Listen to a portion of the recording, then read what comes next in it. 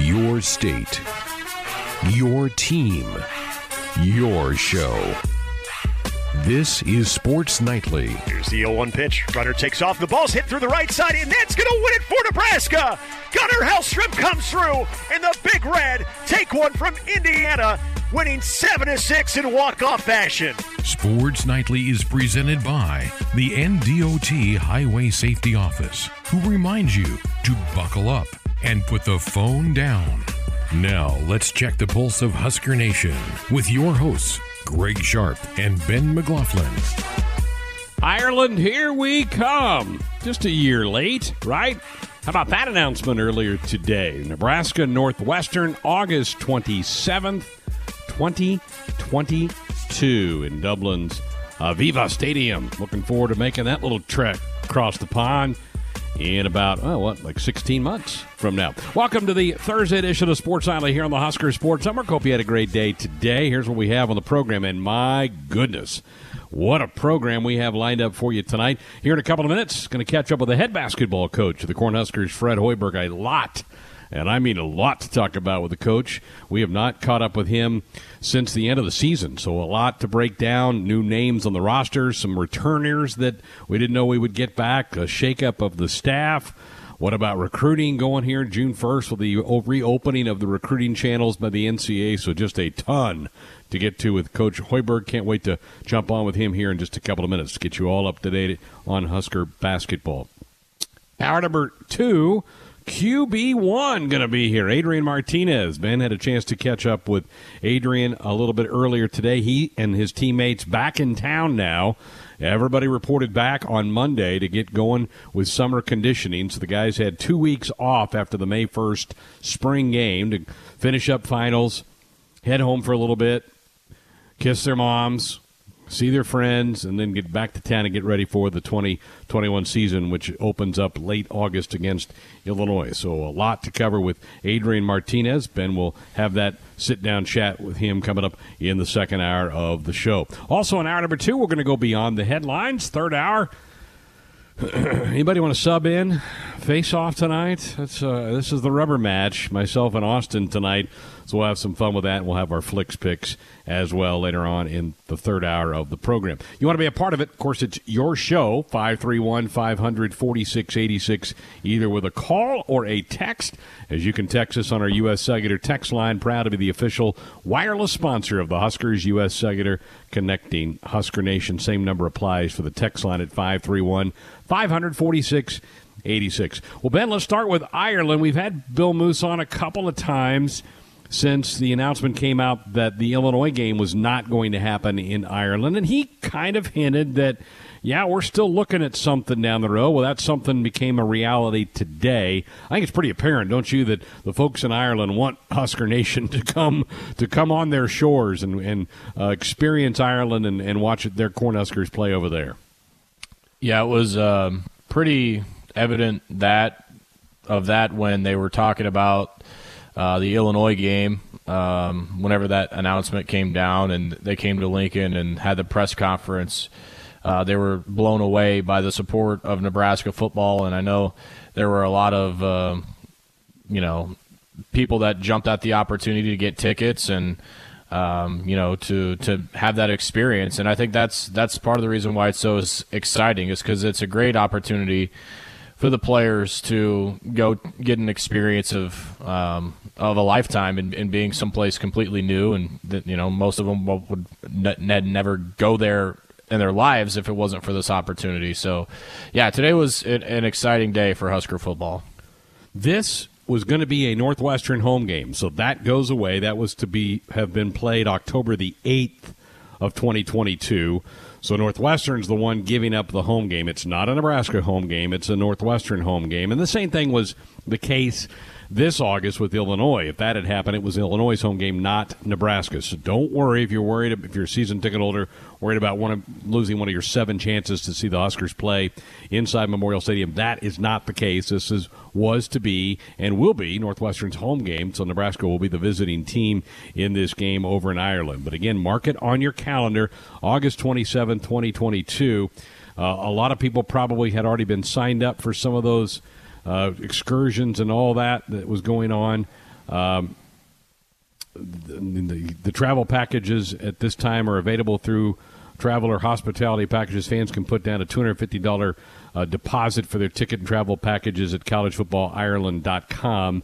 First come, first served basis. So if you want to get in on it, collegefootballireland.com is the place to go to find ticket packages. Maybe you want to do a little tour outside of Dublin beforehand. The teams are expected to go over a few days early and kind of soak up the culture. Obviously, let their body clocks catch up to them when they get over there, because it is a pretty big shift in time difference. So it will be a nice trip for the players to go and experience somebody else's culture. I'm sure they'll have some team activities planned while they're over there for that game. So there you go. There's the date. Again, collegefootballireland.com, the ticket package, the website to go get information about ticket packages for that. And the date of it, again, is August 27th, 2022. That was the big announcement today. Programming note, we will have our monthly sit-down with the athletic director, Bill Moose, next Tuesday night at 6.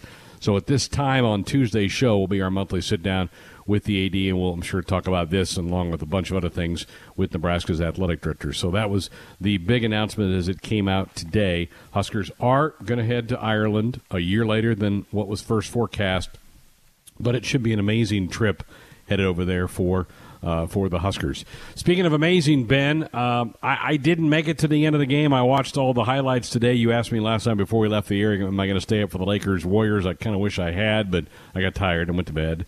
What a finish. I mean, LBJ made sure to punch the Lakers' tickets into the full-blown playoffs with a dagger three at the end of that game. That was some pretty good theater for the NBA last night. Good duel between Steph Curry and LeBron James.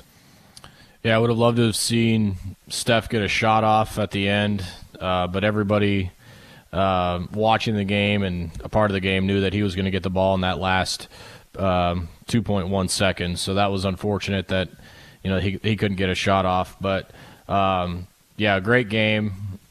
I've always been a big LeBron guy, but man, when he acts the way that he does, sometimes you just roll your eyes, right? I mean, laying on the floor for 10 minutes because he got poked in the eye, and then the whole I was seeing 3 baskets thing and seeing 3 rims, and just so dramatic. I mean, just a little too much for me. But yeah, it was a great shot, unbelievable shot.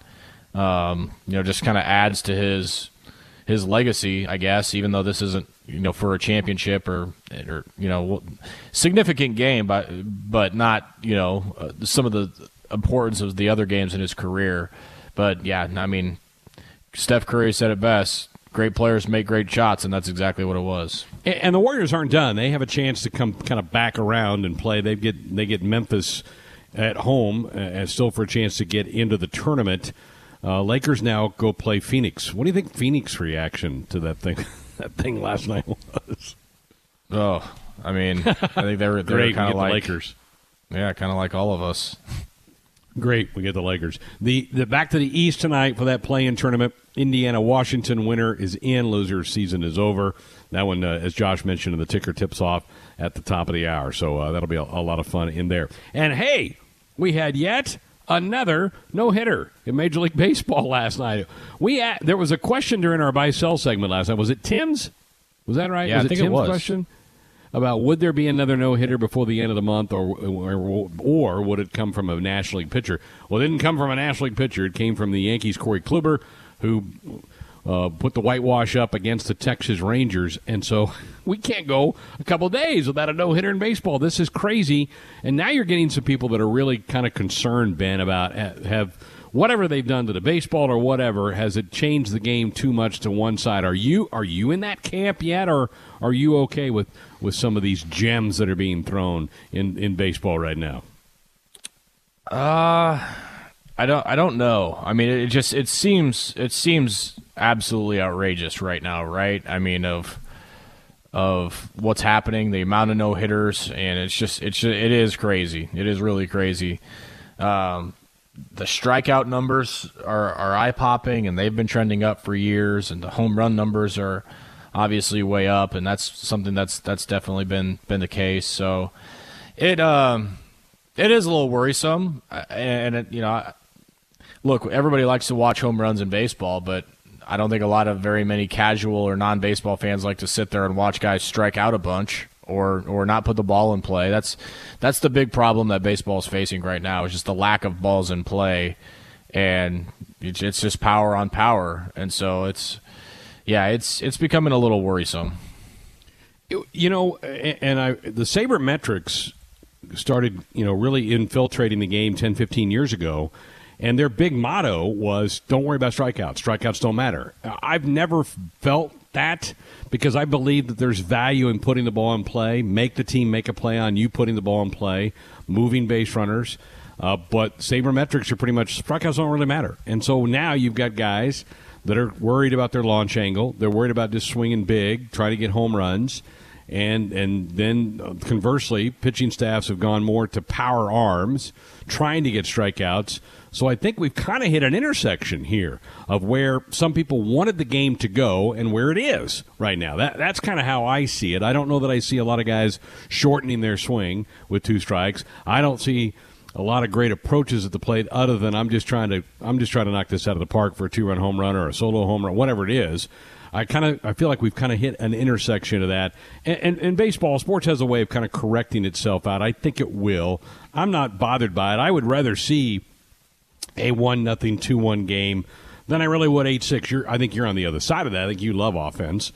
And I don't mind 8-6 games sometimes, but I love the beauty and purity of every at bat. There's so much at stake because runs aren't going to be coming across at a wild rate tonight. But we maybe have gone a little bit too far. But I think it's because of what the emphasis from both batting and pitching has become in the sport. And so I don't know that we should be surprised by what baseball has turned into. All right, so those are some of the things we have here on the program tonight. Certainly looking forward to hearing from Fred Hoiberg and from Adrian Martinez. So a lot to get to here on the show tonight. And if you want some thoughts, comments about any of the headlines of the day, 531-500-4686. We're back to talk to the head coach next. We're back here on a Thursday night edition of Sports Nightly here on the Husker Sports Network. Our last show of the week, tomorrow night baseball from Bloomington. Huskers in Indiana as Nebraska heads to that Indiana pod. They'll play the Hoosiers twice and the Buckeyes twice over the weekend in Bloomington. So full weekend of baseball coming up. But we're going to shift gears and talk some college basketball. And we are thrilled, delighted to have the head coach of the Cornhuskers with us here tonight, Fred Hoiberg. Hey, Coach, hope you're doing well. You and your family, wow, what a month you got going on here. You got college graduations, high school graduations. It's a busy time there in the Hoiberg household, isn't it? It has been. It's been a lot of fun, though, Greg. We were able to go up to East Lansing and see Jack and his graduation ceremony and get him all moved out and on to his next phase, which he's going to transfer and play he's got 2 to play to go down to Texas Arlington, where he'll start grad school. So I'm proud of him, excited for him. Twins have both graduated from Pius now and looking forward to what's next for them with Sam walking on and playing here for the Huskers. And Charlie, who actually had a great golf meet. He won the districts shooting a 68 in his last golf meet. And then Sam shot a 73. So they're on the state tournament now up in Norfolk. And our daughter is home for all the graduation ceremonies that we're going to have over the weekend. So, yeah, it certainly is an exciting time for our family. Oh, fantastic. And I'm glad you're getting to soak some of that up a little bit. This is the toughest question of the day for you. Do you get strokes now when you go out and play? Did the boys give you some shots? I don't even play with them anymore, Greg. They hit by me 100 yards. It just completely takes away my confidence. But, yeah, if we do play, I absolutely get not only some, I get a lot of strokes from those guys now. Oh, that's great. Well, let's talk about your team. As I mentioned, a lot has happened since you wrapped up the season back in March. And I want to start with your 2 seniors had a decision to make whether to take that extra year of eligibility that the NCAA is offering or not, and you had a split decision there. Kobe Webster deciding to come back and Thor deciding to go and try to play some pro ball over in Europe. Take me through those 2 guys' decisions and your thoughts about that. Yeah, first of all, about Thor, he was awesome and really represented our program in such a first-class way, going all the way back to when Coach Miles brought him over as a freshman from Iceland. And just, was really proud of Thor for the way that he finished off his senior year. He had a great junior season, really helped us in our transition, with being the only player back from the previous year's roster that had had any experience. And he was phenomenal for our guys, great leader. This year, basically with a whole new roster and going through the whole COVID fiasco that we did, he was a rock and was always a guy that you could trust, that was always going to be in the right spot and make the right play, and was really pleased with how he finished the year. Shot the ball at a really high clip, was over 40% for most of the year last year, the previous season. And then this past season, he got off to a little bit of a tough start shooting the ball, but really finished really playing some of the best basketball of his career, making plays. He was our leading assist guy the last 6 weeks of the season, and gave him a little momentum heading into what will be his next phase of his professional career. And talked to several agents that were really high on Thor and think he's got an opportunity to really do well over in the European leagues. So he's playing right now in the playoffs in Iceland with a club team that he grew up playing in. And, hopefully he plays well, can get some good footage to show, some of those other teams where he'll start his professional career. As far as Kobe, we're really excited to have him back. Another guy that played really good basketball the second half of the season. After the new year, he shot over 40% from the three-point line. A guy that has experience playing at this level. And, I'm really, for the first time, excited about having some continuity back, and Kobe being a big part of that, with I think having 80% of our scoring back on this year's roster. But, having Kobe, a guy that really understands our system, especially, again, that second half of the season where he really took off with his numbers. We put him in the starting lineup, started really on senior night with he and Thor, and we kept those guys in there for the remainder of the season, where we probably played our best basketball of the year. So, yeah, it will certainly be good to have a guy like Kobe back because of his experience. You've hit that transfer portal here in the last 2 months, finding Keon Edwards out of DePaul and then C.J. Wilcher from Xavier. How about the addition of those two guys to your program? Yeah, two really skilled players, Greg, two guys that can really shoot the basketball. Starting with CJ, he was a guy that got good quality minutes a year ago and had some very good shooting games. A guy that's got a high basketball IQ, good strong body, tough kid out of New York. And, again, a guy that can really stretch the floor and space the floor. And I think that's something that we've done this offseason is really improve the shooting for our group this season. And, that's as important as anything. We got a lot of open looks a year ago. When we made them, we had a chance to win, and we did win some of those games. But we need to be more consistent in that area. And I think we've addressed that with some of the signings and, starting with CJ and with Keon, a guy that was ranked in the top 50 in his class. He enrolled mid-semester last year at DePaul, and they had, ups and downs all year as far as COVID is concerned, where they had multiple shutdowns. He gets to campus. He had to quarantine for 2 weeks before he was even able to join the team and start practicing. So didn't really get a lot of time on the floor, but it wasn't because of his ability. It was more because of the circumstances of, COVID and what went on last year in college basketball. So, we're adding a really, really talented, skilled player, great kid.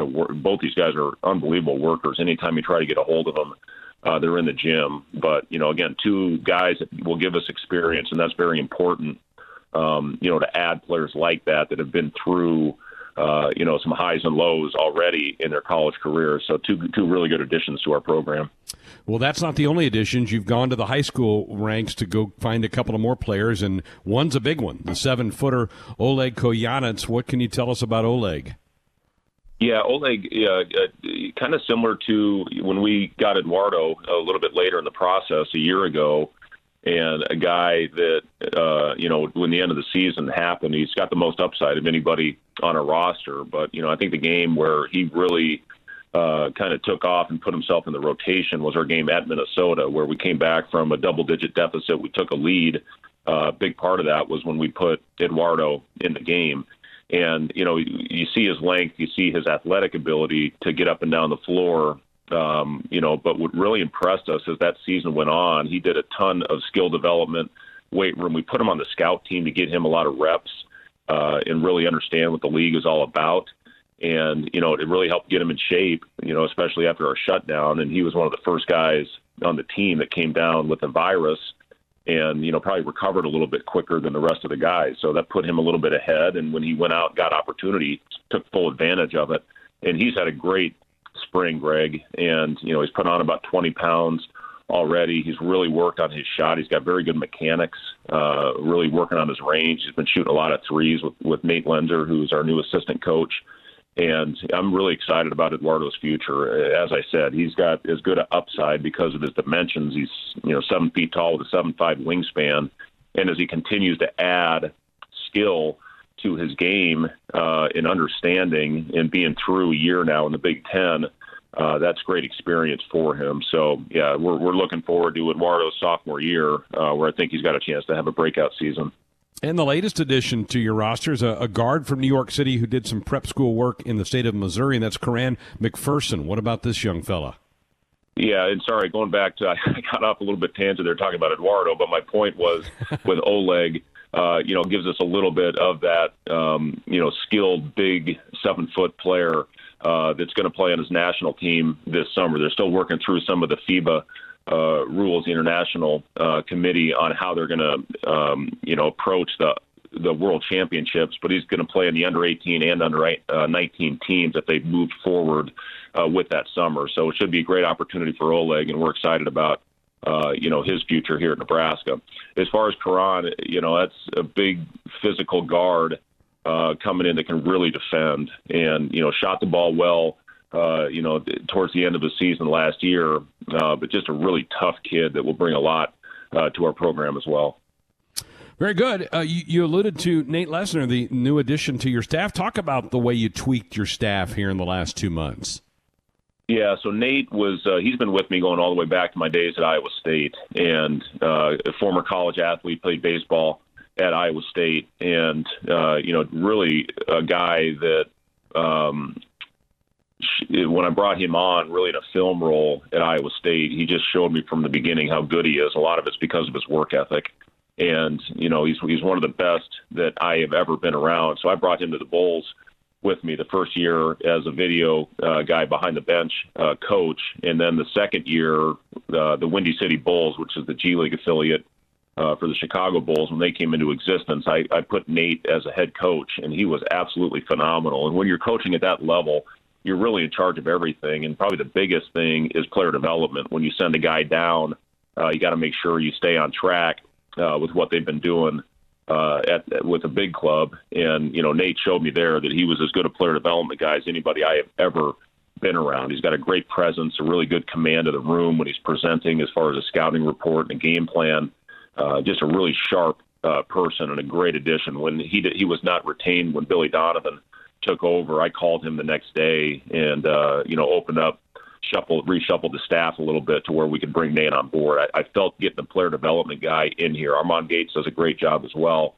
But again, Nate is as good as I've ever been around. And you can even see the comments of players like Zach Levine, giving Nate credit for helping him become an all-star this year. Chris Dunn, Derrick Rose, he's worked with some of the best, and he's already made a big impact with our guys in the spring. Yeah, we're visiting with Husker head basketball coach Fred Hoiberg here on Sports Nightly. We're about to get to the month of June, which the chains are released. The NCAA is going to open things back up again. How active will you be in the next several months, and how nice is that going to be to kind of get back to some normalcy as far as your recruiting goes? Well, June is going to be a absolutely crazy month. We're really excited. We get the opportunity to get players back on our campus and show everything. You can do it virtually all you want, but to get the potential student athletes on your campus to see all the great things that we have here at Nebraska is a very important part of the recruiting process. It's going to be very busy, but it's also exciting. It's a very exciting time. To try to add the right players to your roster in the future. And we feel really good about the players, high school kids that we have coming on their visits in the month of June. And then once July hits, they're open up the recruiting period again. They've got a couple of proposals on how it's going to work. But to get out on the road again, be able to evaluate and show support to the kids that are really important priorities, it's going to be good. It's great, Greg, just to have some normalcy back not only the recruiting, but also, we really didn't have an off season last year. So we weren't able to work, and you have a whole new team basically that you're trying to prep going into the year without much of an off season besides some individual work, just because of everything going on with the virus. So, to be able to have that this year, we had 46 less practices a year ago because of the shutdown and because of a limited preseason. So, all those things, make for an exciting couple months for us heading into our season when we get started again in September. You mentioned facilities and being able to show those off again. A few weeks ago, they had the big groundbreaking for the Go Big project, which is primarily football, but it is going to impact the rest of the student athletes. Amy Williams was there to represent the other head coaches and programs on campus. How big of a plus is that going to be when that's up and running with a new training table, new academic wing? How much is that going to be helpful moving forward? Well, it's huge. All those things matter. And, there aren't many programs around the country that can compete with the facilities that we have. And that's an important part of it, not only facilities, but support from our fan base, which I've never seen, a more passionate fan base across the board in all sports as there is here at Nebraska. It's just amazing to me, and they're there for you. They're there for you whether you're winning or losing, and ultimately you want to put a product on the floor to make your fans proud. So, to have those two things are huge. To get recruits on campus for a football weekend, that's a big part of it as well, so they can see the overall experience that they will have here if they do decide, to put on a Husker uniform. The new facility that's going up, for training table, for the academic center, it's going to be, total first class all across the board. And, for your student athletes coming to experience that is just phenomenal. All right, last two things. Any update you can give us on scheduling for next year? And then what about when are you getting the guys back? When do workouts kind of start up for the guys that'll be on the current team? Yeah, obviously we've had spring workouts. Most of that has been, a lot of individual skill, really working on small detail things, reading, pick and roll. One thing we have to improve on. If we have any chance of winning and achieving our goals, we have to take better care of the basketball next year. You're not going to win many games with more turnovers than assists. So we've been working a lot on reading, pick and roll coverages, passing, footwork, just all the little small detail things that are very important. So that's been one thing. Again, we didn't have an opportunity last year with COVID to really work on those small detail things. As you get into the practice, there's just so many things you have to do, but we've got so much more time right now, and that's a big emphasis we've had with our guys. So it's been a lot of skill development, some 2-on-2 things, some closeout work, some defensive concepts that we will take into next year. When our guys will start arriving on campus that first week of June. I think the last group will come in on the 4th, which is the Friday, and then we will get to work after the medical testing happens on Monday, Tuesday. So I think Wednesday would be our first workout, which I believe is the 9th. So looking forward to that. Our guys are as well. We got a really good group of kids that are, going to love. They all love being in the gym. So that's a great place to start. When you got a group that's going to go in there and work and put in extra time in their games, that's willing to do that, it certainly gives you a leg up. Well, Coach, we appreciate the time. Enjoy the family time you have this month with all the graduations. And like you said, normalcy feels so good. It's going to be great to have the players back on campus, and you can start working with them again. And getting recruits on campus is a huge thing. We appreciate the time. Have a great summer. Yep. Thanks, Greg. Talk to you soon. Here we are, hour 2 of our Thursday show of Sports Island. So glad you're with us here tonight.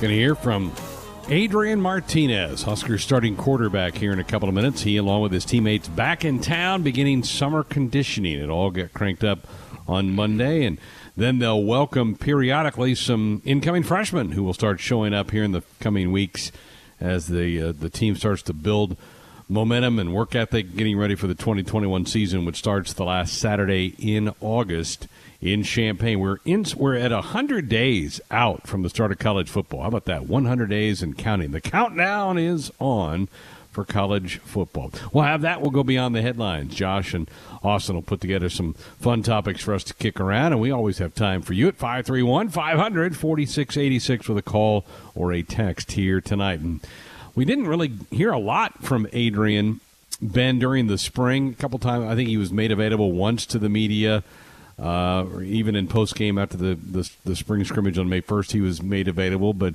still lots to cover with the guy who's about to begin his 4th season as Nebraska's starting quarterback. Where did that time go?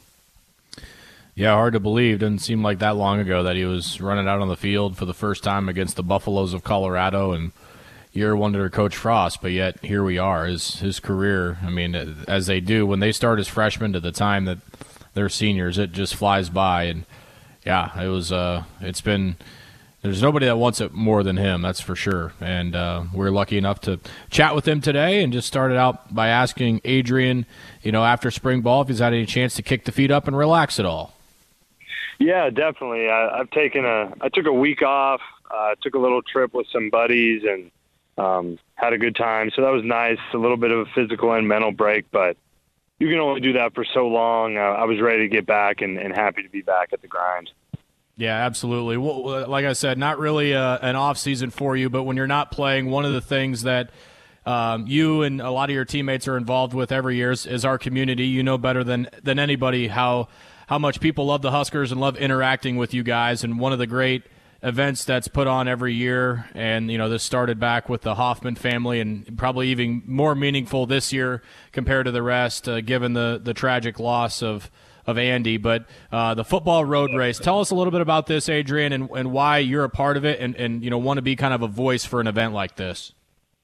Yeah, well, it's essentially a fundraiser for pediatric brain cancer, and the entire football team goes out there and supports. And anyone willing to make a donation or come participate and have a little bit of fun and do it for a good cause. It's probably the best event of the year, in my opinion, that we all get to partake in. And one, it's a lot of fun, and two, it's meaningful and fulfilling. You really go out there and you get to meet a lot of great people with some interesting stories and really leave inspired. And I'm thankful to have played a role in it and setting it up and just being a part of it and taking part in it each year. And I'm really happy that we get to do it in person and get to actually run a little bit out there and get to have some interactions with fans and just people in Nebraska.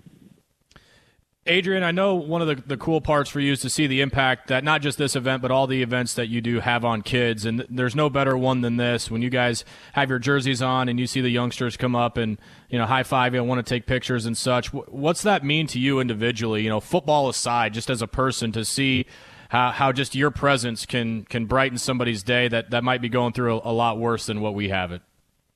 100%. Just as you said, it's truly a great experience, and it puts in perspective for a lot of the guys, including myself, just the impact that you can have beyond the football field. It's not all about football, and getting to have those interactions and seeing how much it means to some of the people in the state of Nebraska to play football and play for the Huskers and have that red end.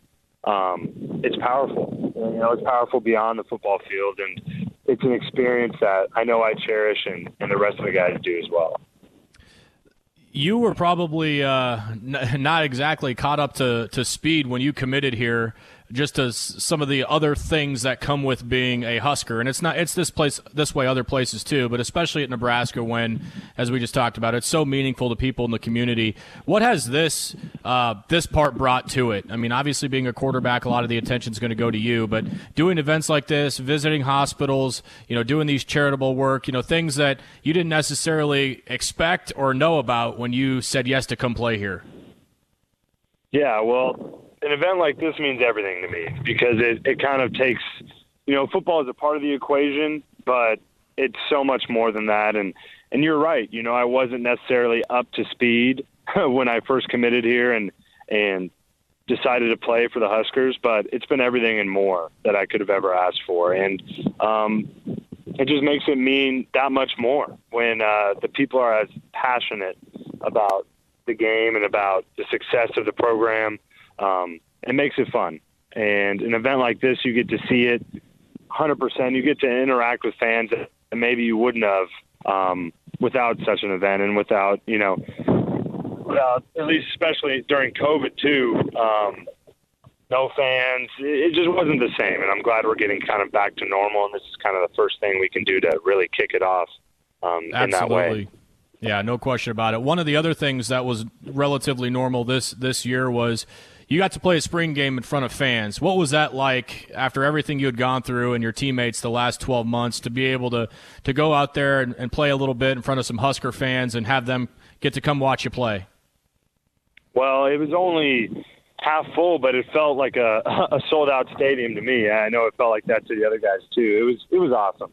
I mean, the energy in there and just the music pumping and the fans cheering. It's hard to beat.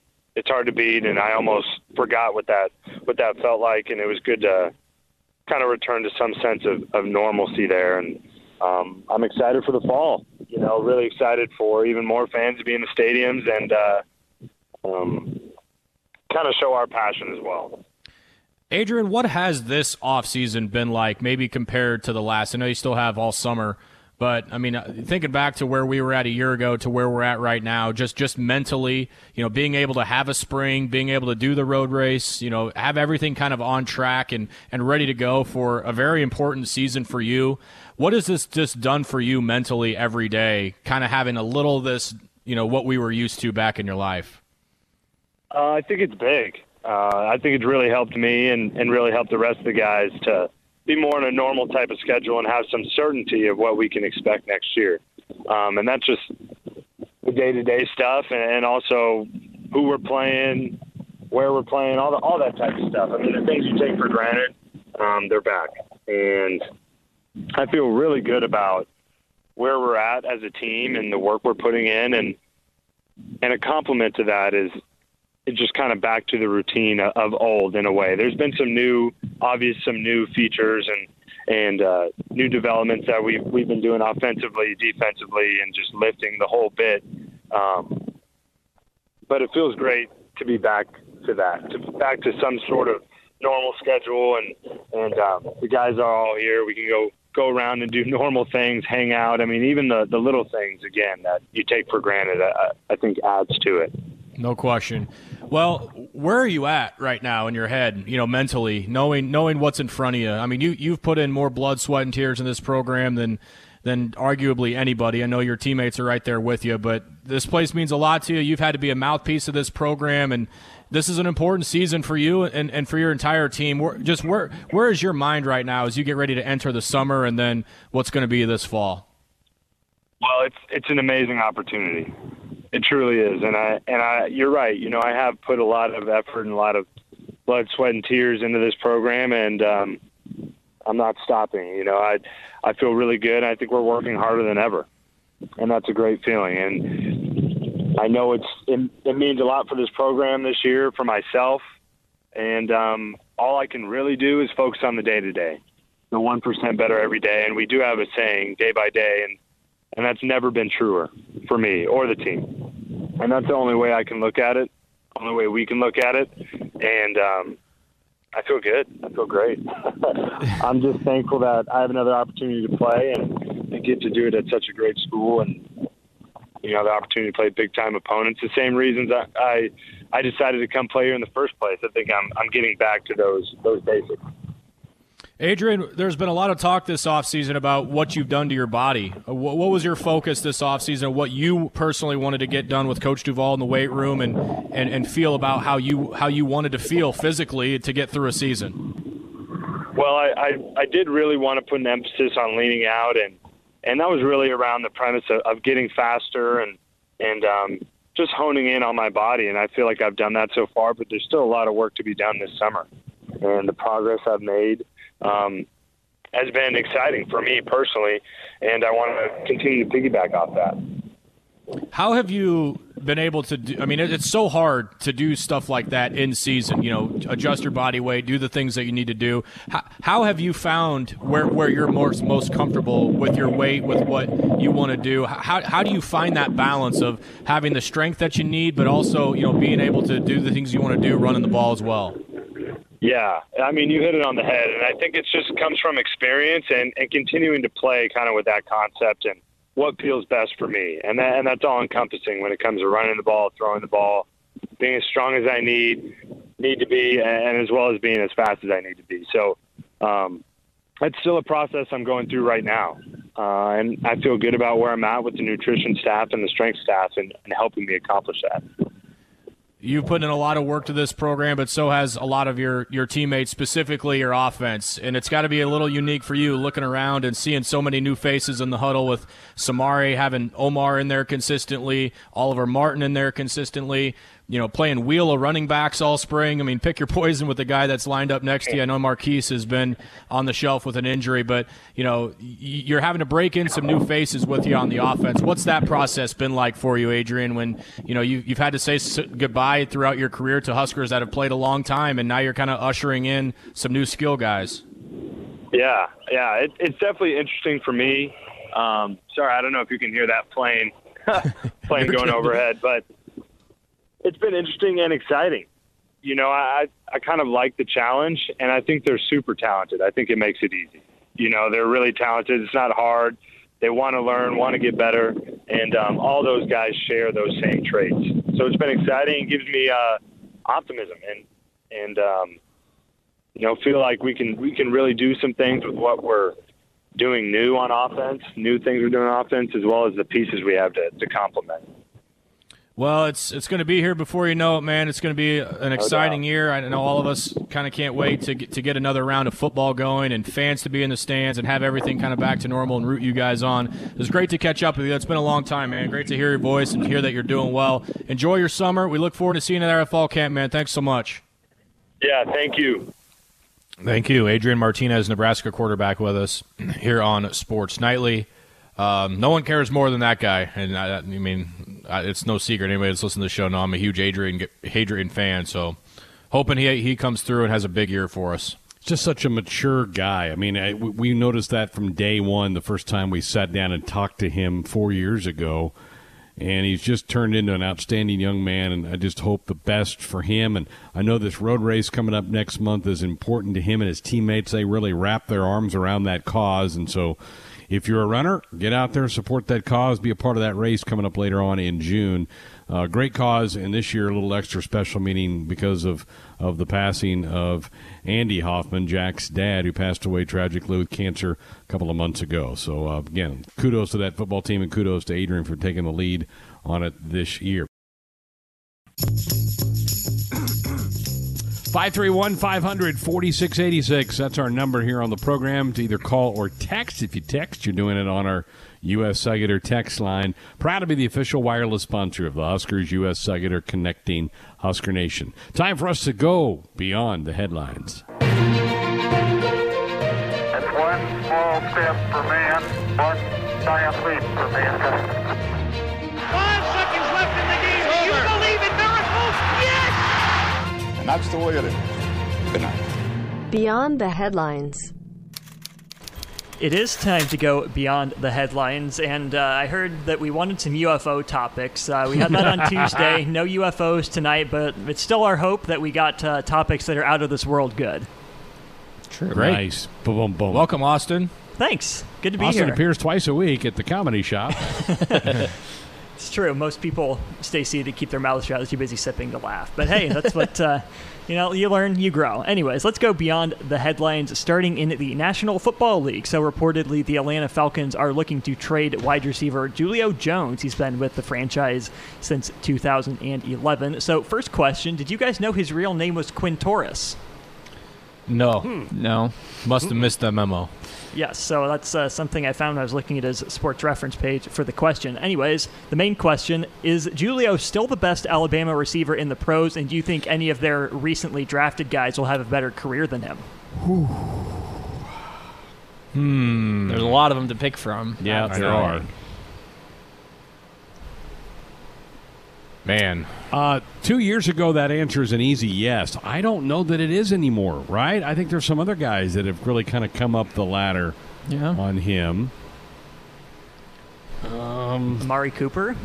Is he there yet? No. He's too inconsistent for me. Julio is a borderline Hall of Famer. Right, so that's what I was going to say. He maybe isn't quite there yet, but he is. A guy that's hot on his heels is his teammate, Calvin Ridley. Yep. True.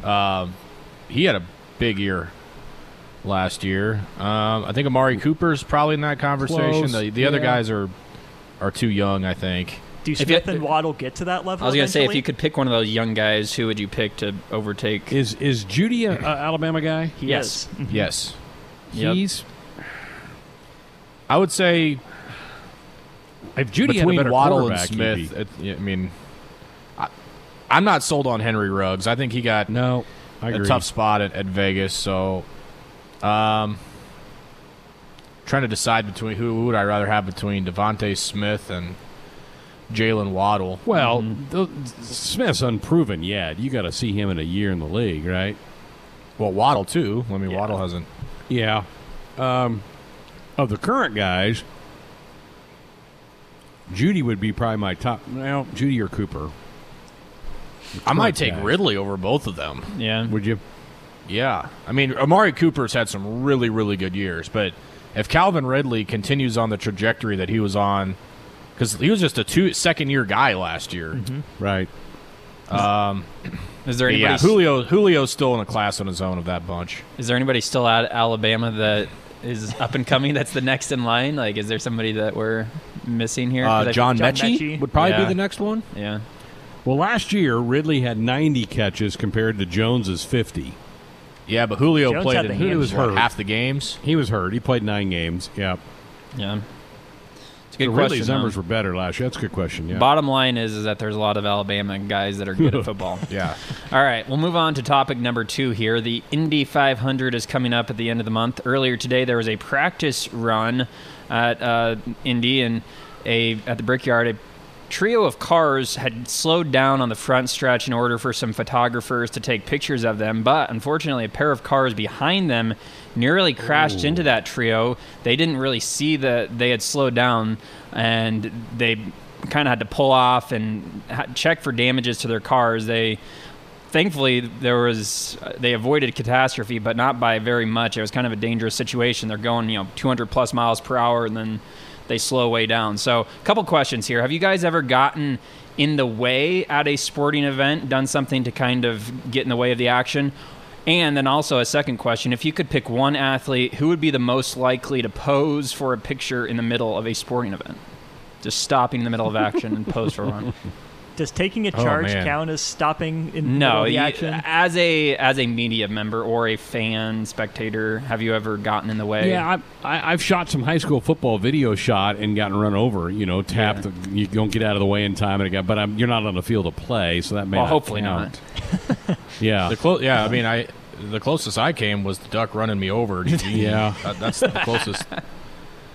I mean, And what? I still to this day want to ask dude, like, did you see me? Like, Probably not.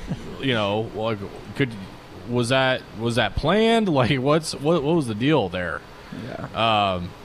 That's probably the closest I've got. Who would take a photo? Yeah, I'm trying to think of a situation even, but I feel like it's got to be basketball. Since Yeah, there I goes agree, front Austin. row.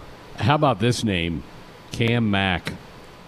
Okay. Remember how he would yeah. do the little, he would do the little, whatever that little thing he would do after he made a 3 or something. Yep. I could see him just turning and looking over to like Kent and Jake and posing right there for those guys after he made one of his shots. Yeah. How about like a Ron Artest Sure. or a Meta World Peace, if you will? I think he goes by, what is it now? Meta Artest or something? No, he combined it. He's blended He them. combined them, yeah. Yeah. Jeez. Meta Sandiford Artest. There you go. Oh my goodness! Oh my goodness! Is there a worse tradition than the winner of the Indy 500 having down a gallon of milk, pint of milk or whatever that is? Gee, God! It almost makes you want to not win just because of that. It does. Anyway, that was thankfully nothing terrible happened, but man, come on, like they were just. It was 3 cars that were all owned, all from the same owner, and they were all together driving down the front stretch and slowed down. I think the story said from like 220 miles per hour down to like 130. So they slowed down by 100 miles per hour. These other 2 cars come flying around at 220 and almost crash into them. So not good. Yikes. Well, speaking about cars that go very fast, sports car luxury car manufacturer Bugatti released its own model of a pool table earlier this month. And what makes it special is that this pool table is designed to be used on a yacht. The pool table has sensors that adjust the legs within 5 milliseconds to account for the movement due to waves. So when you guys own your yachts someday, take them out to Lake McConaughey or Holmes Lake, what games and entertainment are you putting on board? I saw this, and doesn't it go for like $300K? Yeah, yes, $300K for a pool table. Yeah, with sensors that. Which I mean, for people who are owning yachts, it's probably the best part about this is this has come up. Like, dudes have a pool table on their yacht, and they're going, "This is BS. I can't hit this cue ball in because we're hitting waves. We got to come up with something that's, you know what I mean? Like, this was obviously a problem on somebody's yacht, right? So they came up with this pool table as a solution. And instead imagine that being your biggest worry is why you can't play a fair game hit the of eight pool. ball in the corner pocket because you hit a wave. Yeah, instead of buying a new yacht that is more better, they create a $300,000 pool table to fix the problem.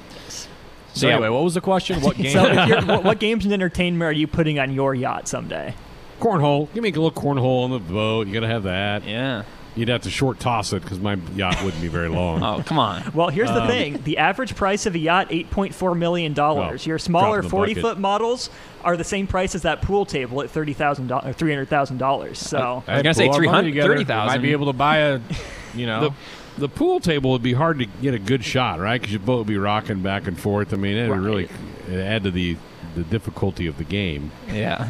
I think the ping pong table would be fun, even without the the rocking back and forth. That makes it more fun. Like, it keeps you on balance, and I don't feel like could make you nauseous depending on what activities you're partaking in. That's true. Good Could point. I put up a rock wall? Please do it. There you go. It's your yacht. I mean, I definitely want like a mini basketball hoop, even with the waves again. Something you can just dunk on and test your balance. Why not? Yeah, why not? It would also be fun to do set up like a golf mat and have like those floating golf balls and be able to just launch golf balls into the ocean. Cool. I think that'd be cool. All right. Oh, come on now. You're hitting them in the fish. Remember George Costanza and Seinfeld, and Kramer was out there hitting them in, and George had to go save the whale. What I'm saying Austin knows that's why I said Seinfeld the floating golf balls. They've got those water ones that float to the top, and you can go scoop them out with a net. Yeah. Good point. All right, let's move on to topic number 4 and the PGA Championship first round complete. This story about Ricky Fowler as he heads into play at the PGA. He said that he overcame a slump, which was really, I feel like, a slump of several years, but he's been practicing with and playing against Michael Jordan a lot recently, and he says that he generally gives MJ 10 strokes when they compete against each other, but there's still fierce competition, and he said that Jordan has helped push him harder and be more competitive. So he did actually open up play today in the PGA with a 1 under par. So which past or present athlete, any sport, would be able to best motivate you guys if you competed against them in something? Wow. Obviously, MJ is one of the best competitors, but maybe he wouldn't be the one. Like, you're taking him on in, ping pong, for instance, or pool. Maybe he wouldn't be the best person to motivate you. Maybe somebody else would. Which athlete do you think would be able to figure you out and get you motivated to play well? I mean, I'm not going to suggest this guy for me because I know he would motivate me for the wrong reasons. But like Tim Tebow, I think he could, he would be the perfect guy to motivate somebody. Sure. You'll never see anybody work harder than I will work. Blah, blah, blah, blah. Yeah. It's amazing how much of a firestorm he's become the last couple of weeks over things. He's such just trying to make a football team, and he's doing it as a tight end. He's not even trying to make it as a quarterback. Wow, this is a good question. And I would probably not handle somebody that would get like a Kevin Garnett would not. I would not handle that. Well, that's what it would be too much in my face. I feel like this is a different answer for different people. Like maybe it's somebody that you look up to and you'd want to impress them, maybe, and so that would motivate you. Or maybe it is somebody like a Tim Tebow who would. I feel like a Patrick Mahomes would be good for me. Sure. He would be a good motivator, but also anything you do with Patrick Mahomes, you're going to want to be really good at. Sure. Let's just keep making Tim mad. I would go with like a Peyton Manning. I think he would be a guy that would be fun. I think he would urge you on, but I think he would try to help you become better because he knows it would make the team better. Sure. See, I'll go to the opposite end of the spectrum. Like, obviously you have the greats and, you want to impress them, but I would almost choose, like, a scrub, some quad A guy who's just hanging on. Like, you'd be watching these guys on TV, like, why aren't you swinging the bat? What are you looking at? Like, I feel like that would motivate me to be better. Like, I mean, I feel like I can at least do what he's doing, right? But then, so you're talking like a baseball player? I was going to say, I don't know, a baseball player, someone, hanging on in the G League, the 15th roster spot in the NBA. I will say practice squad guy in the NFL. This isn't a direct motivation, but there was several years back, I was out playing basketball at our apartment. This is when we were living together, Ben, and Steve Harley, the former Husker, came out and I started playing me one-on-one, and that was pretty motivating. I'm not saying that he was a scrub, but he was well past his prime, so that was that sure still had a. I mean, I've seen you play basketball, and I've also seen Steve Harley play basketball, and so I'm imagining still the teams were pretty uneven, even if it was a one-on-one. Yes, it was one-on-one. It was not. Yeah, it was not even. Not even. All right. I thought I'd score some points with Austin by picking his guy, Peyton Manning. Oh, he liked it. Absolutely, yeah. He brought a smile to his face. Hard not to be motivated by that. I would just want to hang, even if he wasn't motivating, just to hang around him. Like, oh, yes. He could be talking crap to me the whole time, and I'd still love it. Yeah. He would be talking crap to you the whole time, and you'd still love it. Yep. All right, so back to baseball here. So last night, Nationals manager Davey Martinez pulled out a classic mad manager trick. He went out and pulled up first base while arguing with the umpires. So what's your favorite angry manager tactic, and then what's your favorite base in baseball? Home plate. Yeah, home plate. There's some classic video. I mean, the grenade. It's hard to beat the grenade. The resin bag grenade. Yeah. Wasn't it Bobby Valentine who got ejected and came back in disguise and tried to sit on the bench with the mustache and the big nose? Yeah. Did you guys see the video of that kid, the kid manager in one of those summer league baseballs leagues that would get kicked out? He was like 6 years old. Oh, wow. And he was he would dress up and go yell at the umpires. Wow. Oh, what was his name? I'll have to look it up and find it. But it's hilarious. Get back to us on that. Yeah, it's. I need to see that. Yeah, it's great. Okay, here. Let's see. I'll send you guys the YouTube video. But it's one of the. It looks like a Kalamazoo team. And he did the little kid just goes crazy. I'm texting you guys a link right now. Love it. I was going to say, one of my favorite moves probably is just the classic, going to the plate and kicking dirt on it. Dirt all over it. It doesn't matter what if the dirt's covered or not covered, you're going to call it wrong anyway, so I'll cover it for you. You don't see as many ejections anymore because of replay, right? True. I mean, that's kind of taken the temperature out of a lot of those and things. So it's only arguing balls and strikes for the most part. So and if you're arguing balls and strikes, then you're gone anyway. So unless you're Rocco Baldelli. Yeah. I always loved it when they when they took the bats to things, like Ortiz took the bat to the phone, and was that at Camden when he did that? Yeah, I'm trying to remember. So. That in Baltimore. Destroyed the phone. Anytime a Kool-Aid jug gets ripped to the ground is great. All that stuff. I'm all for it. Yep, good stuff. All right, this next story is a feel-good story that comes from Virginia, where a sheriff's deputy rescued a woman from an overturned car by flipping it over all on his own. The scene was caught on video as Deputy John Holt approached the upside-down car, and a child is heard yelling that their mother is trapped under the car. Holt first grabbed a second child who was still in the car. He got that kid out, and then he lifted the vehicle off of the trapped woman. It's a pretty remarkable story, and of course, all the kudos in the world to Holt. But a few questions for you guys. They talk about mothers getting, superhuman strength in situations where their child is in trouble. Have you guys experienced this in any way yourselves as dads? And then also, what's the most impressive show of strength that you've ever witnessed outside of athletics, just in everyday life? Greatest show of strength. Oh, man.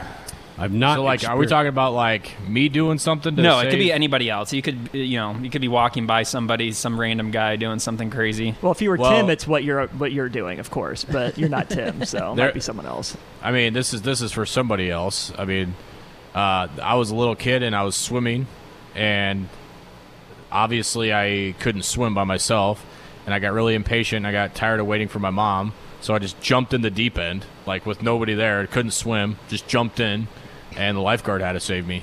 So, wow, kudos to that person. Man. No kidding. I don't, greatest shows of strength, I remember we had a question about men's gymnastics. The guys who do the rings, that just is amazing how they can lift themselves up and do that stuff. And you're sitting there going, there's no way I could even get my body. I couldn't hang on to it very long, let alone pull myself up. I'm just amazed when I watch male gymnasts do the rings. I have a friend that's I wouldn't say he's a bodybuilder, but he lifts weights, and he's a weight trainer. He's like a personal trainer. I got to watch him help me move once. That was pretty impressive. I mean, he would carry like 3 times the amount of stuff I would down and not even be breaking a sweat. I'd be carrying one box and be like, I need a breather. Yeah. So that came in clutch to have a friend that can do that. That can be real humbling. When you're helping people move or people are helping you, that's always a good situation to figure out who does the lifting. Josh, us moving that wooden Memorial Stadium was a big show of strength too. Yeah, we almost died that day. Like literally. We're not joking. I feel bad for the subway that we walked into. Yeah. Looking like we did, like we had just literally run 40 miles at 100-degree heat, and we looked like we were just dying. Yep. Good stuff, boys. Well done. But we got one more. Sorry. Quickly, yeah. Well, all right. So earlier today, the NBA announced that LeBron's triple-double from last night and Jason Tatum's 50-point performance won't be recorded in the league's playoff record books. And baseball had a similar sort of conundrum this year when Madison Bumgarner had his 7-inning no-hitter. That doesn't count toward the all-time total. So where do you guys come down on if the play-in tournaments and baseball's wild card games count as playoff games? They should. I think they should. Yeah. I think they Full should. regulation games. I mean, a bunch of teams are eliminated. They're not. I think the games matter. So, I think they should count. Agreed. Absolutely. I mean, I have a problem with the 7-inning thing in baseball, but I don't with this. I mean, this is the regular season's over. Some 14 teams or whatever are done. They're finished. So this is the start of it. And to continue, you need to, I think it's absolutely. It's kind of like people arguing that the play-in, the first 4 in the NCAA tournament isn't really an NCAA tournament game. Yeah, it is. You got selected. You're there. You're in. It's dumb. Yeah. 100% agree on that. Anytime other teams are eliminated and you're not, it's a play. It's got to matter. Right? Yep. Absolutely. Oh, yeah, here we are, final hour of the night, final hour of the week. We have Husker baseball tomorrow night from Bloomington, Indiana, the beginning of that pod. 6 o'clock pregame coverage, 7 o'clock first pitch. Huskers and Hoosiers tomorrow night at 7. Noon on Saturday, it's Ohio State and Nebraska. 5:30 then, Saturday late afternoon. It's back to the Hoosiers, and noon again on Sunday with Ohio State. So 4 games, 3 days, 2 different teams, 2 games each team. Looking forward to this one. It'll be a big weekend. Just 2 weekends left in the regular season of Big Ten baseball, and your Huskers lead it by a game over Michigan, a game and a half over Indiana. Going to get into the face-off. It's the rubber match between myself and Austin to try to keep the trophy, or does Austin wrestle it back for me? We'll have that later on in the hour. Our Flix Pix as we see what's on everybody's screens, and we'll have some open phones open for you to be a part of the program as well. But let's get her going with the face-off. It's time for face-off. They score with the face-off. Let's go. Mano a mano. You, me, right here. Right now. Now, here are your hosts, Josh Hilkeman and Ben McLaughlin. Here we are again. Greg, you set it up. The rubber match, week 1 of this matchup. Austin whipped you, and then you returned the favor last week. 5-1 defeats, and honestly, like both times, it was probably could have been sweeps the way you guys both dominated. So I have no idea what to expect this week, but that's why we play the game. We'll figure out who the true champion is tonight. That is the part. All right. Here we go. How are we feeling entering this? Are any of us excited when we have to play? It's no, sad. It's like not. Nobody wants to play. I know. It's like...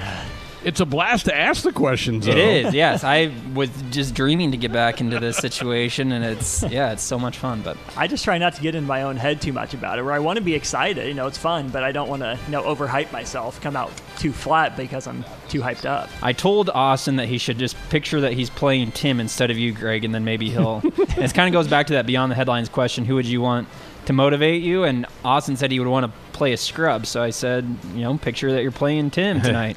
Was that Tim that called at the end of the last hour? I think so. It had to be, right? Or maybe a friend of his that he was like, hey, Will you do me a favor and call in and just talk about Tom Brady for a little bit? That's planted phone call. Yeah, Ben was deathly silent during the whole call. Made me sit there. I know. All right, dumbfounded.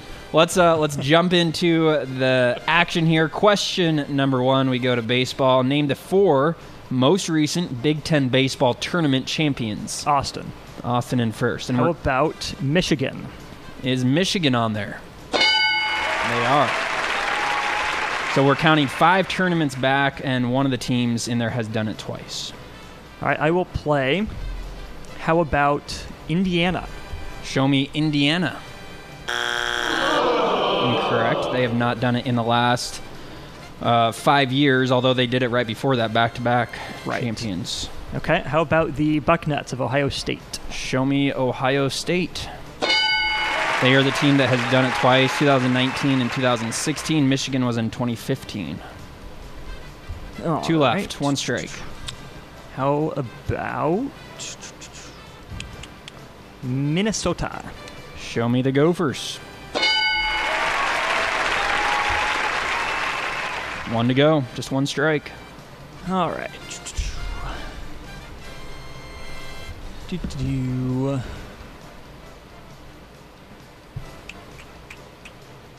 I'd feel dumb if it's Nebraska and I didn't guess Nebraska, so how about the Big Red? How about the Huskers? Unfortunately not. They've had a couple chances, but not in the last few years.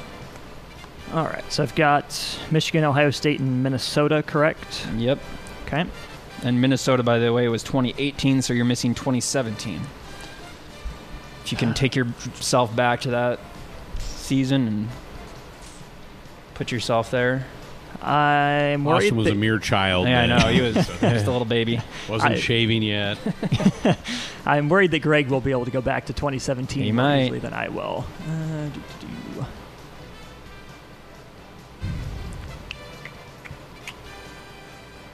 Let's see.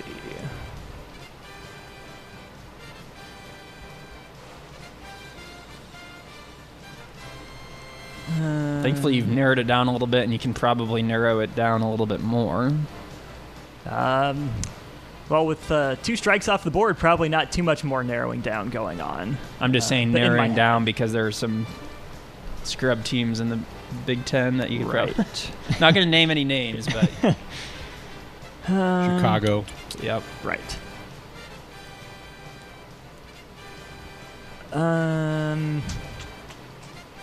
It's not Wisconsin, Austin. I'll help you out. I knew that much. I was not going to go with Bucky. Smart. But I will stay in... I'll go with the Big Ten team. I think that probably favors me if I go with the Big Ten team with this question. How about Iowa? Show me Iowa. You got it. I didn't think you were going to get there. Greg, would you have had that one? Yeah, I had it written down, yep. Very good. That Iowa team came out of nowhere, too. They weren't they like a 6 or 7 seed? Yeah, and I think they ended up being the 4 overall seed. The other day I was talking about that Houston regional. They were in that regional. Yes. Yeah. As the 4 seed. Not often you see a Power 5 as a number 4 seed, but yeah. Well done, Austin. Well done. 1-0. All right, boys, here we go. Going to some hockey next. Name the 4 1 seeds in the NHL playoffs. Greg. Austin. Greg in first. Carolina. How about the Hurricanes? Yep.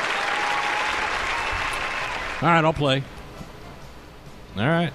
Greg is in. Vegas. How about Vegas? Fortunately, I was confident on that one, too. You were. Vegas is the 2 seed in the West Division. Now I'm shaking. Now I'm off my game now. I thought the worst is when you're super confident in an answer and you're expected to be on there, and it's not. And then you're like, oh man, that's the worst. I feel you there, Greg. And he's going to be thinking about Vegas the rest of the time. Yeah, it's all right. Got to bounce back. How about the Avs? Show me the Avalanche. You bet. They got the Blues right now, right? Yep. Yeah, and up 2-0. Tim's Blues. They're going to sweep them. It's not going 6. Getting that buy-sell point. Avs are good. They are good. Yeah. They are good. Well, there was your West Division, Greg. You just crossed them Go off. over to dang it. Yeah. How about Tampa? Show me the Lightning. Yeah.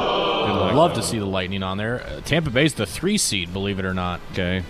Who are they playing? I mean, I guess Florida. Yeah. Guess we shouldn't give too many of the opponents away.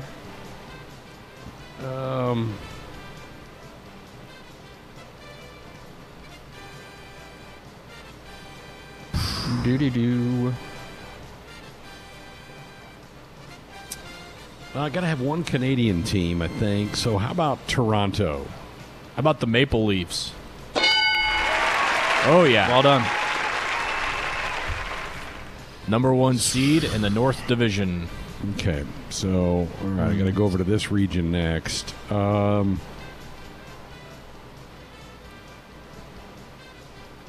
Washington? How about the Capitals?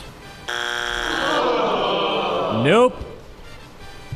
It's there for you, Austin. It's right there for you. Yes. It is. So just to clarify, we have Carolina, Colorado, and Toronto. Yes. And the incorrect guesses were Vegas, Tampa, and the Washington Capitals. All right. And Ben revealed that Florida's not one of them either. Correct. And I revealed that St. Louis wasn't one. So you can cross the Florida Panthers off your list. I could also tell you who Vegas is playing too if you want. But. Right.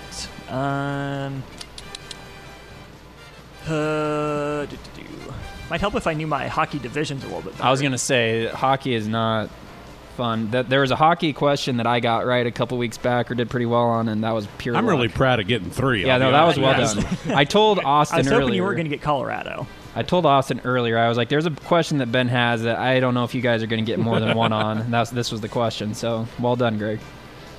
And I can still lose. You still could. It's open. How about Dallas? How about the Stars? Not this time. No steal for Austin there. Somebody in the Northeast? Correct answer, Pittsburgh Penguins. Ah, dang it. I Pens. was kind of between them and Washington, so darn it. All right.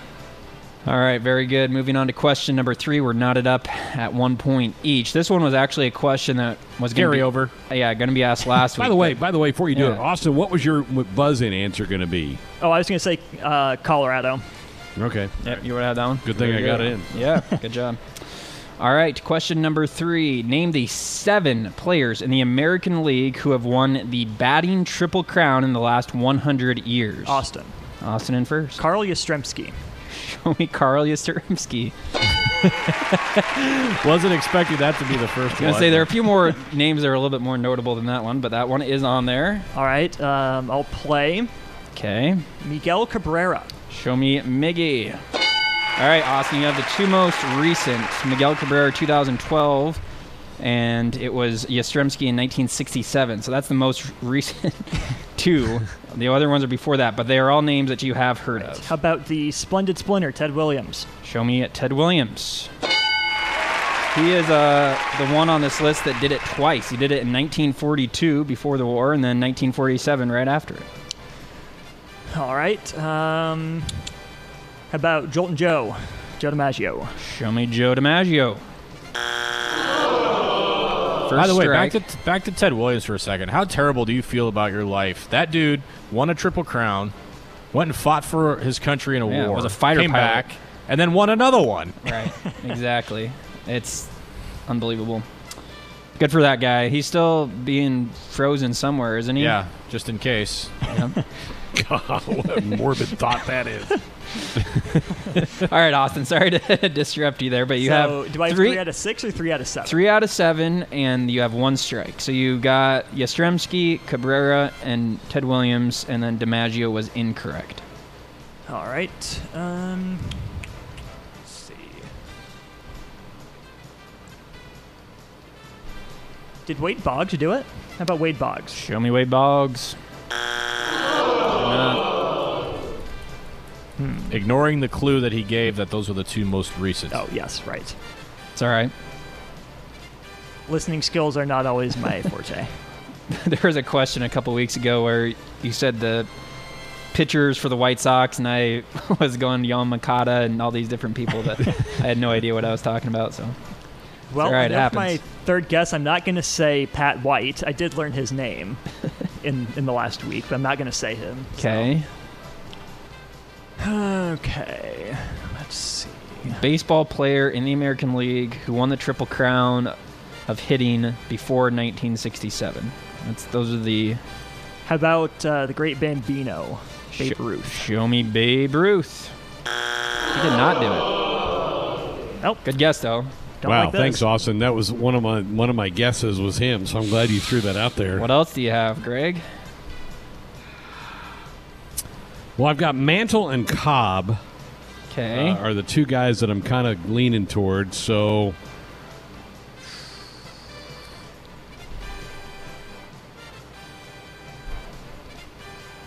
Give me the Georgia Peach. Give me Ty Cobb. Show me Ty Cobb.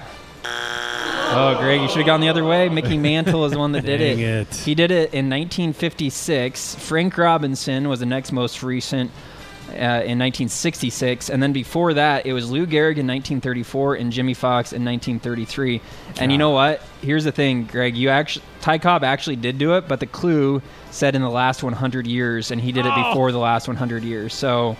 Sorry to have to do that for you. A technicality. It was a technicality. Did he not do it in SNBL this last summer? That's true. You know what? For the Minneapolis Manites, he probably did win the Triple Crown. Actually, I don't know if he did. I don't think he did. That was in the National League. A technicality. I know. I'm sorry. That was... It makes me feel slightly less bad that we both guessed outside of the clue's parameters. Yeah. It was a very very specific clue, but... I figured that we needed to at least limit it a little bit, and there was about 4 or 5 guys that did it before 1920. Cobb was one of them, and then there were a couple guys you probably wouldn't have heard of. So, all right, I asked you guys about 2007 Heisman winners last week. We're going to do 2008 Heisman. No, I'm just kidding. Not going to do that. That was a mistake. I was all ready for it. I studied up. You actually threw me off, and I was like, wait, that's not the question that's in front of me. What's going on? Oh, boy. All right, I will give you both a clue before I give this question. Corey Kluber is not on this list, but he inspired the question. Name the top 5 players in payroll this year for the New York Yankees. Austin in first. Giancarlo Stanton. How about Mike Stanton, formerly Mike Stanton? That's correct. Remember when he went by Mike Stanton? Simpler times. Oh, man. $25 million a year. He is number 2. All right. I don't know if he's number 1. I'm pretty sure he's number 1. I'm playing, by the way. I believe Garrett Cole has a pretty big salary. How about Garrett Cole? Yeah, I'd say $36 million this year is a decent paycheck. Certainly not bad. He is number 1. Okay. I believe Judge has had his extension, so Aaron Judge. Aaron Judge? Oh, okay. Not on the list. Cross him off then. He has been crossed Cross off. him off.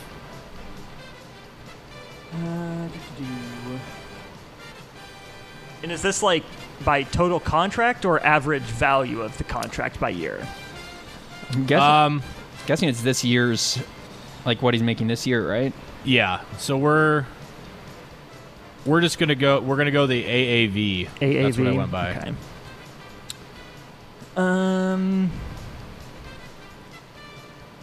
How about... You are right, though. He did sign an extension. He's just still not in the top 5. Okay. Big money makers for the Yankees. Arbitration. He's up for arbitration next year. Okay. Well, one guy that I think got some money in arbitration was second baseman DJ LeMahieu. How about DJ LeMahieu? Yeah, Nebraska Farmer is on there. He is 4th place, $15 million.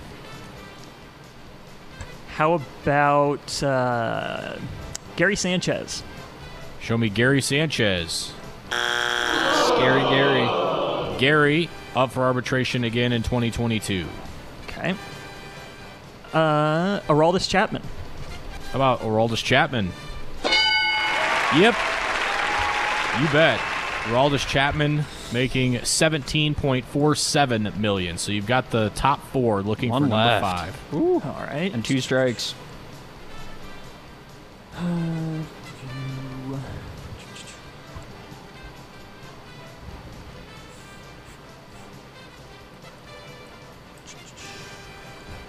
About Gleyber Torres. How about Glebe? Good guess. Glebe, let's see. He's only 24. Service time 2 years, so he's still got. He'll sign his extension after this year. Ah. All right, Greg. Chance to steal. God, everybody that I wrote down, Austin's already guessed. Yeah, I thought maybe he was going to leave Chapman there for you, but this last one. I think this guy's too young, but Luke Voigt. How about Luke Voigt? Voigt. After this year, he will sign. He's actually 30 years old, but his contract is Service up time. this year. Yeah. He's only been in the league like 2 or 3 years, hasn't he, or something? Yeah. Late bloomer. The answer is relief pitcher Zach Britton. I forgot that guy was around right now. Yeah. No way. No way. You could have given me 20 guesses. Yeah. I was going to say the other ones were, at least reasonable to guess. $13.25 million for Mr. Zach Britton.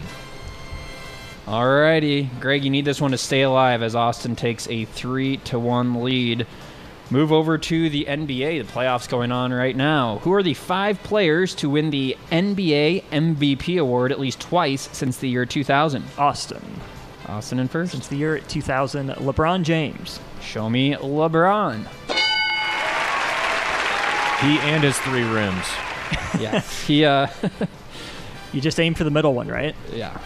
He's actually done it 4 times. So we're looking for people who have done it at least twice. He's done it 4 times, 08-09, 2009-2010, 11-12, and 12-13. So he hasn't won it since the 2012-13 season. Right. He's washed. And, of course, this coming after today, they announced the 3 finalists for the NBA MVP this year. A guy not on that top 3 list, but I believe has done it twice, Giannis. Show me the Greek Freak. He did it the last 2 seasons, really, I guess. 2018-19 and 19-20. Okay, how about Steph Curry? Show me Steph.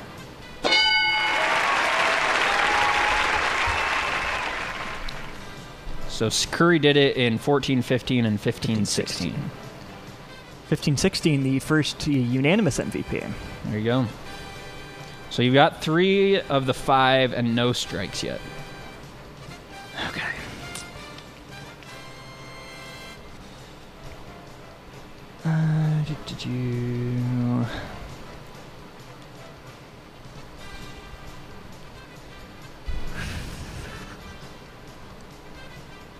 How about Dirk Nowitzki? Show me Dirk. He's not on there. He has won an MVP, but not 2. Yeah.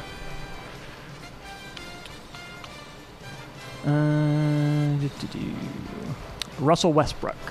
Show me Russ. 1 but not 2 again? Again, yeah, he has won 1, but not 2. Pretty impressive feat. That it is.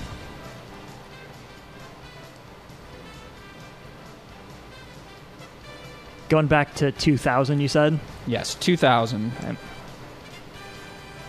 How about Shaq? Show me Shaquille O'Neal. All right, Greg, the door is open. You have 2 possible answers that you could go with for this steal. Come on, Greg. Gotta have it. Think of your athlete that's motivating you that you said earlier in the show. Pretend he's sitting on your lap. Tom Brady's right here, I guess. Okay, maybe not Tom Brady. I got 2 names. Tim Duncan and Kobe Bryant. All right. So I'm going to go with Kobe. All right. Is it Kobe? No, Greg, you should have gone with Tim Duncan. Oh, man. See, I had Tim written down, but I didn't think he did it twice. And, yeah, Kobe only did it once. And really? It was kind of, people say that it was almost like a I don't know, not necessarily a charity, but they did it because he hadn't won it yet, and it was kind of a career accomplishment type of award for him. But I thought maybe you'd go with Kobe because he just got put in the Hall of Fame last week. Right. I know how you guys think, and he went in the Hall of Fame over the weekend. Yeah. So I thought, that's got to be. Timmy went in with him. Tim did go in with him. So Tim Duncan did it in 01-02 and 2002-2003. So back-to-back years, and then Steve Nash did the same thing back-to-back 04-05 and 2005-2006. So Man. Greg had two 50-50s and he chose wrong. I know, both and times. that's how close this. And so, Greg, you have nothing to be ashamed of for how you played this game because that was impressive. Austin no clue on the Yankees. Austin took all the names I would have said on the Yankee. But no, Greg, if you had gone the other way on both of those 50-50s, you would have had the lead after that one. So congrats, Austin. You're the champ. He has the trophy in front of him right curse now. of the trophy lives on. You're a hose next week, buddy. So I got revenge on my mind. You took me down the first time. I think I'm do I have to play you? Yes, it's Ben against Austin, and now all four of us that are on this segment right now have held the trophy at least once. So I don't want to play. I want somebody else. I like asking the questions so much better. But hey, if you want to forfeit and give me Tim, I'll take that. No, because that's my motivation. Yes, exactly. That's what we're all working toward. Austin, if you can just throw in the towel on this, and then I'll let you have the crown. Just let me beat Tim, and then you can just take back over. I'm totally happy to give up a week or probably 2 weeks to see that. I think it'll only be 2. So that's what I'm saying. So I'm willing to give it up for 2 weeks if I get my crown back after that. There you go. Wow, impressive, Austin. You clipped off a bunch of those. That was impressive. Good game. Well done. Nothing good on TV anymore? Struggling to find something to watch? There's no crying in baseball! Well, we've got you covered. I'm going to make him an offer he can't refuse. All right, Mr. DeMille, I'm ready for my close-up. It's time now for Sports Nightly Flix Pix. And action! All right, let's see what's on everybody's screens. Let's start with Ben. We have started season 2 of The Circle.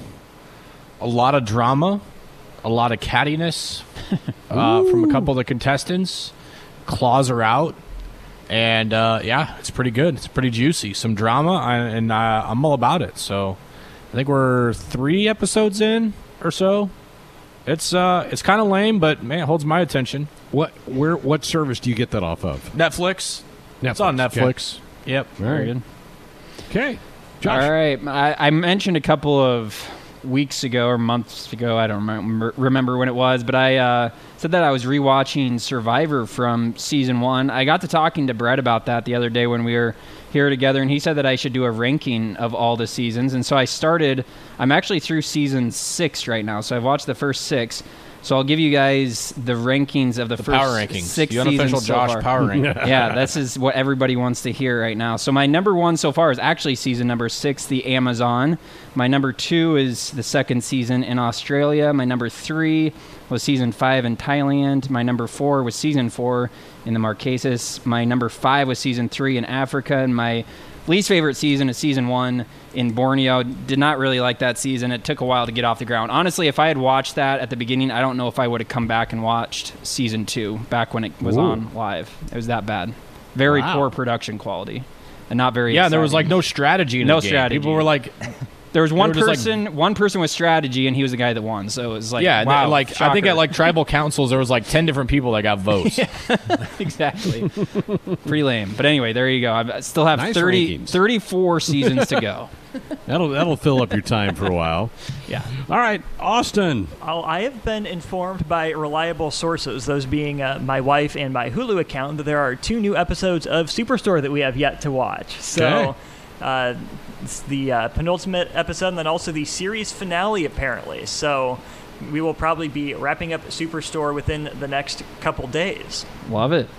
Get on it. That's my plan. Very good. We've been going and picking off movies that we didn't see when they initially came out, but found them. And last week it was the State of Play. This week we went and saw the much ballyhooed 2018 movie, a remake, A Star is Born, with Bradley Cooper and Lady Gaga. Here's a preview.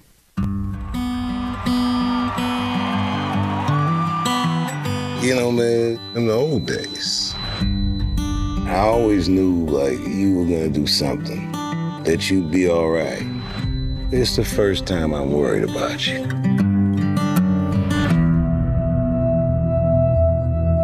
Can I ask you a personal question? Okay. Tell me something, girl. Do you write songs or anything? I don't sing my own songs. Why? I just don't feel comfortable. Why wouldn't you feel comfortable? Almost every single person has told me they liked the way I sounded, but that they didn't like the way I look. I think you're beautiful.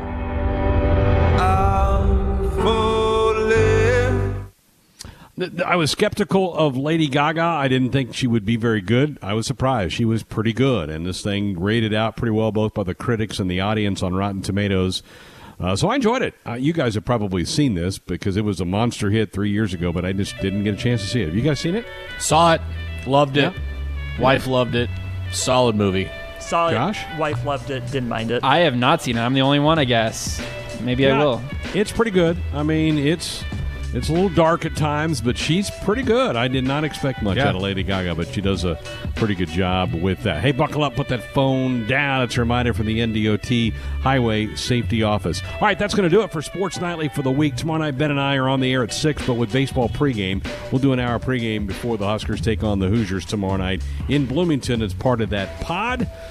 So we'll join you tomorrow night from Indiana. Thanks to Ben, to Josh, to Austin, and to all of you for being a part of this one tonight. Enjoy the rest of your weekend. We'll talk to you from Indiana tomorrow. Good night.